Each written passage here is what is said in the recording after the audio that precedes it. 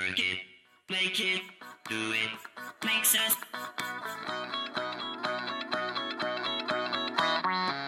it, make it, do it, make sense. Harder, better, faster, stronger.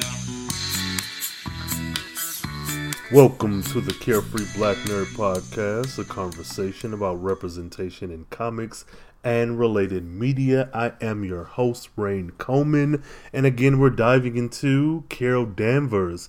This is part 2 of the guide to Carol Danvers. When you're listening to this episode and when you're getting ready to watch Captain Marvel, tweet me, Carefree Blurred. Use that hashtag CBNPod. Let me know you're out there. Let me know you're listening. Now, like I said, we're diving into part 2 of this Carol Danvers discussion, and I'll take a couple steps back just to reiterate what kind of mess this woman has been through. And this is in the 80s, 70s and 80s, I believe. But prior to that, when she was a young girl, Carol wanted to become an astronaut. She wanted to explore space. That was like her main motivation. Now, these motivations were quickly, crushed by her piece of work dad. I'll say that much. And as a slap in the face, he sends her brother Steve, her younger brother, to college instead of her. Now, despite all this, Carol still graduated from high school at the top of her class, valedictorian, of course, and she enlisted in the U.S. Air Force. Once she turned 18, she rose through the ranks and became one of the Air Force's top pilots. But of course she did. Now, during this mission in Afghanistan, her plane was shot down by Ghazi Rashid. Carol suffered a broken leg in the crash, and she was captured and tortured by Rashid and his men. Now, amazingly, Carol not only managed to escape, but she killed most of her captors during her escape. It's just like people keep putting shit on top of her, and she keeps knocking it out the park. Now, the Air Force Special Operations Officer, Michael Rossi, he debriefed Carol. He was very impressed, so impressed, in fact, that he recruited her into the Special Ops and began training her as a spy. So, if you're keeping a running tally, she was valedictorian, she was top of her class, top flight pilot, security of the world, Craig, and now she's a Special Ops spy. This is all separate from her even getting any of her powers. Just like, wow. Now, as Carol going on this new path, Michael became her mentor and, of course, her lover. And, I guess comics are soap operas at their core. So, a little love story never hurt nobody. But, was it necessary? I don't know. You be the judge. Let me know in the comments. Now, after he became her lover, she also crossed paths with none other than Nick Fury, which, of course, now I'm excited to see the film. I'm just excited to see if any of this history will be folded into the MCU or if it'll be a clean, fresh take on Nick Fury and Carol Danvers. But I digress. Now, she also crossed paths with Logan, we all know him as Wolverine, and Benjamin Grimm of the Fantastic Four. Now, eventually, Carol left that spy world behind her. She was tired of that. She went to to pursue her original passion at NASA. She became the head of security at the Kennedy Space Center, where she met Dr. Walter Lawson. Man, this was a man who was secretly none other than the Kree spy known as Mar-Vell. Oh, man. Now, Mar-Vell, speaking of this guy, Mar-Vell, or Captain Mar-Vell, is a fictional hero, of course, in Marvel Comics.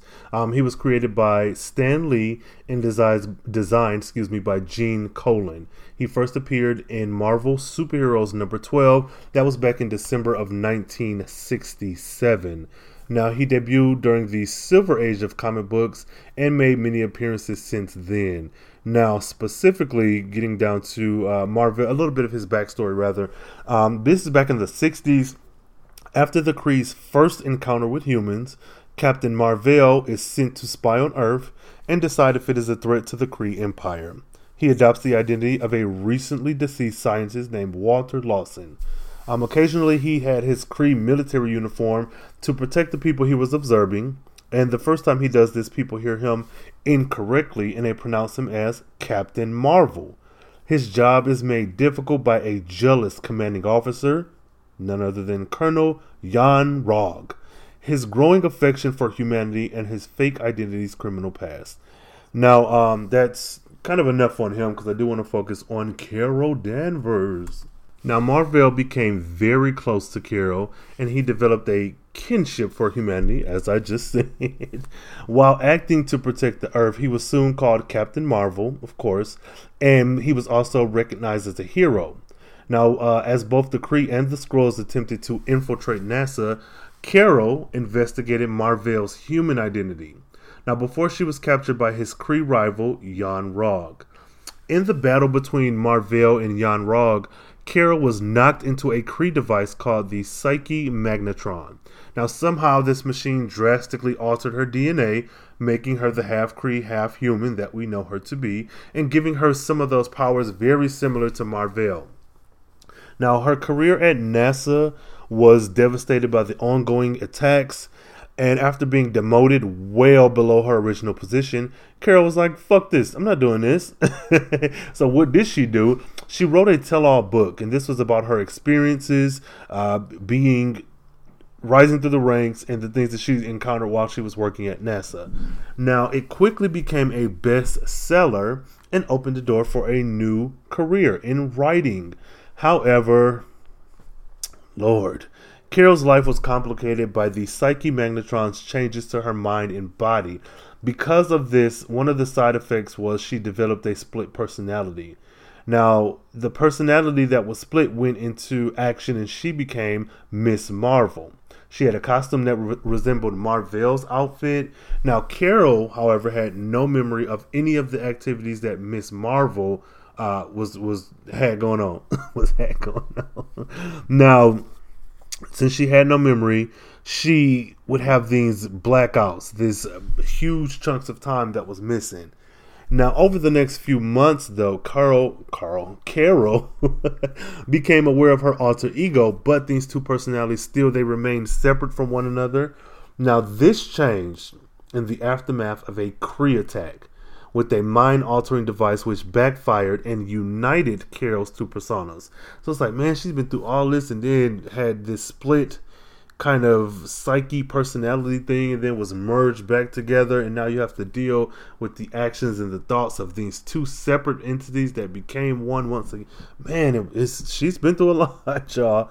Now, truly a new woman, Carol embraced her role as Miss Marvel and rapidly became a very prominent heroine.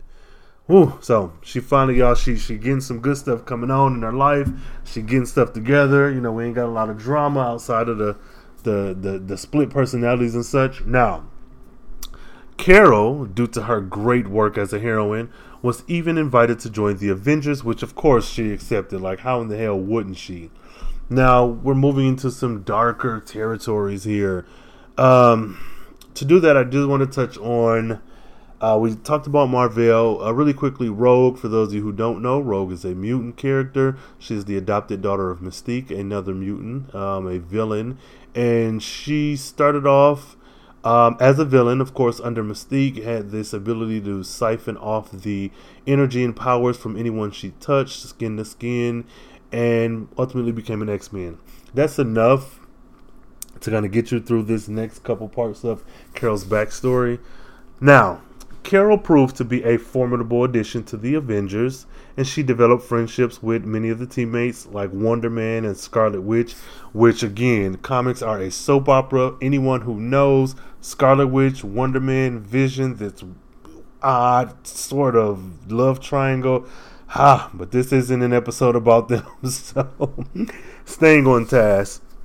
Now, the mutant criminal Mystique, who, of course, Rogue's adopted mother, she's a shapeshifter, changeling type character, blue skin, red hair, white dress and boots. Now, Mystique became one of Carol's personal villains, adversaries, antagonists. This is what happened after Mystique murdered one of Carol's closest friends, Michael Barnett. Now, Carol's life took a turn for the worse when she was kidnapped and abducted to Limbo. Oh, man, Limbo. comics sure do love having their like versions of heaven and hell and different demons and representations of God and the devil and so forth. But Jesus, Limbo is a very odd place. I'm very interested to see if there's anyone who knows kind of the different levels of Limbo's chronological history. I guess the history as it pertains to magic, Ilyana Rasputin. If you know any history about Limbo, hit me up in the comments to let me know. Now, she was sent to Limbo, and oh God, this is where shit gets really bad for Carol, and I mean, publication-wise and in story. Carol's captor was a man named Marcus, who claimed to be the son of Immortus. He's an enemy of the Avengers. Marcus brainwashed Carol into loving him, and then returned her to Earth, where she would, get this, give birth to a new physical body for Marcus himself. What the fuck? Like, okay, and that's not even, I want to say that's not the worst of it all, but that's not even it. Now, after she was kidnapped and taken to the alternate dimension, and then brainwashed and seduced and impregnated, she gives birth to the man who did all this shit to her. Now, he was able to kind of remain on Earth until Hawkeye damaged his machine, him being Marcus. After Hawkeye did this, Marcus takes Miss Marvel back to the alternate dimension with no opposition from the Avengers. So this is y'all friend, this is y'all co-worker, this is your partner, this is your teammate, and this man who she was, for all intents and purposes, raped by and given birth to, y'all just let her go with him? Man, that is messed up.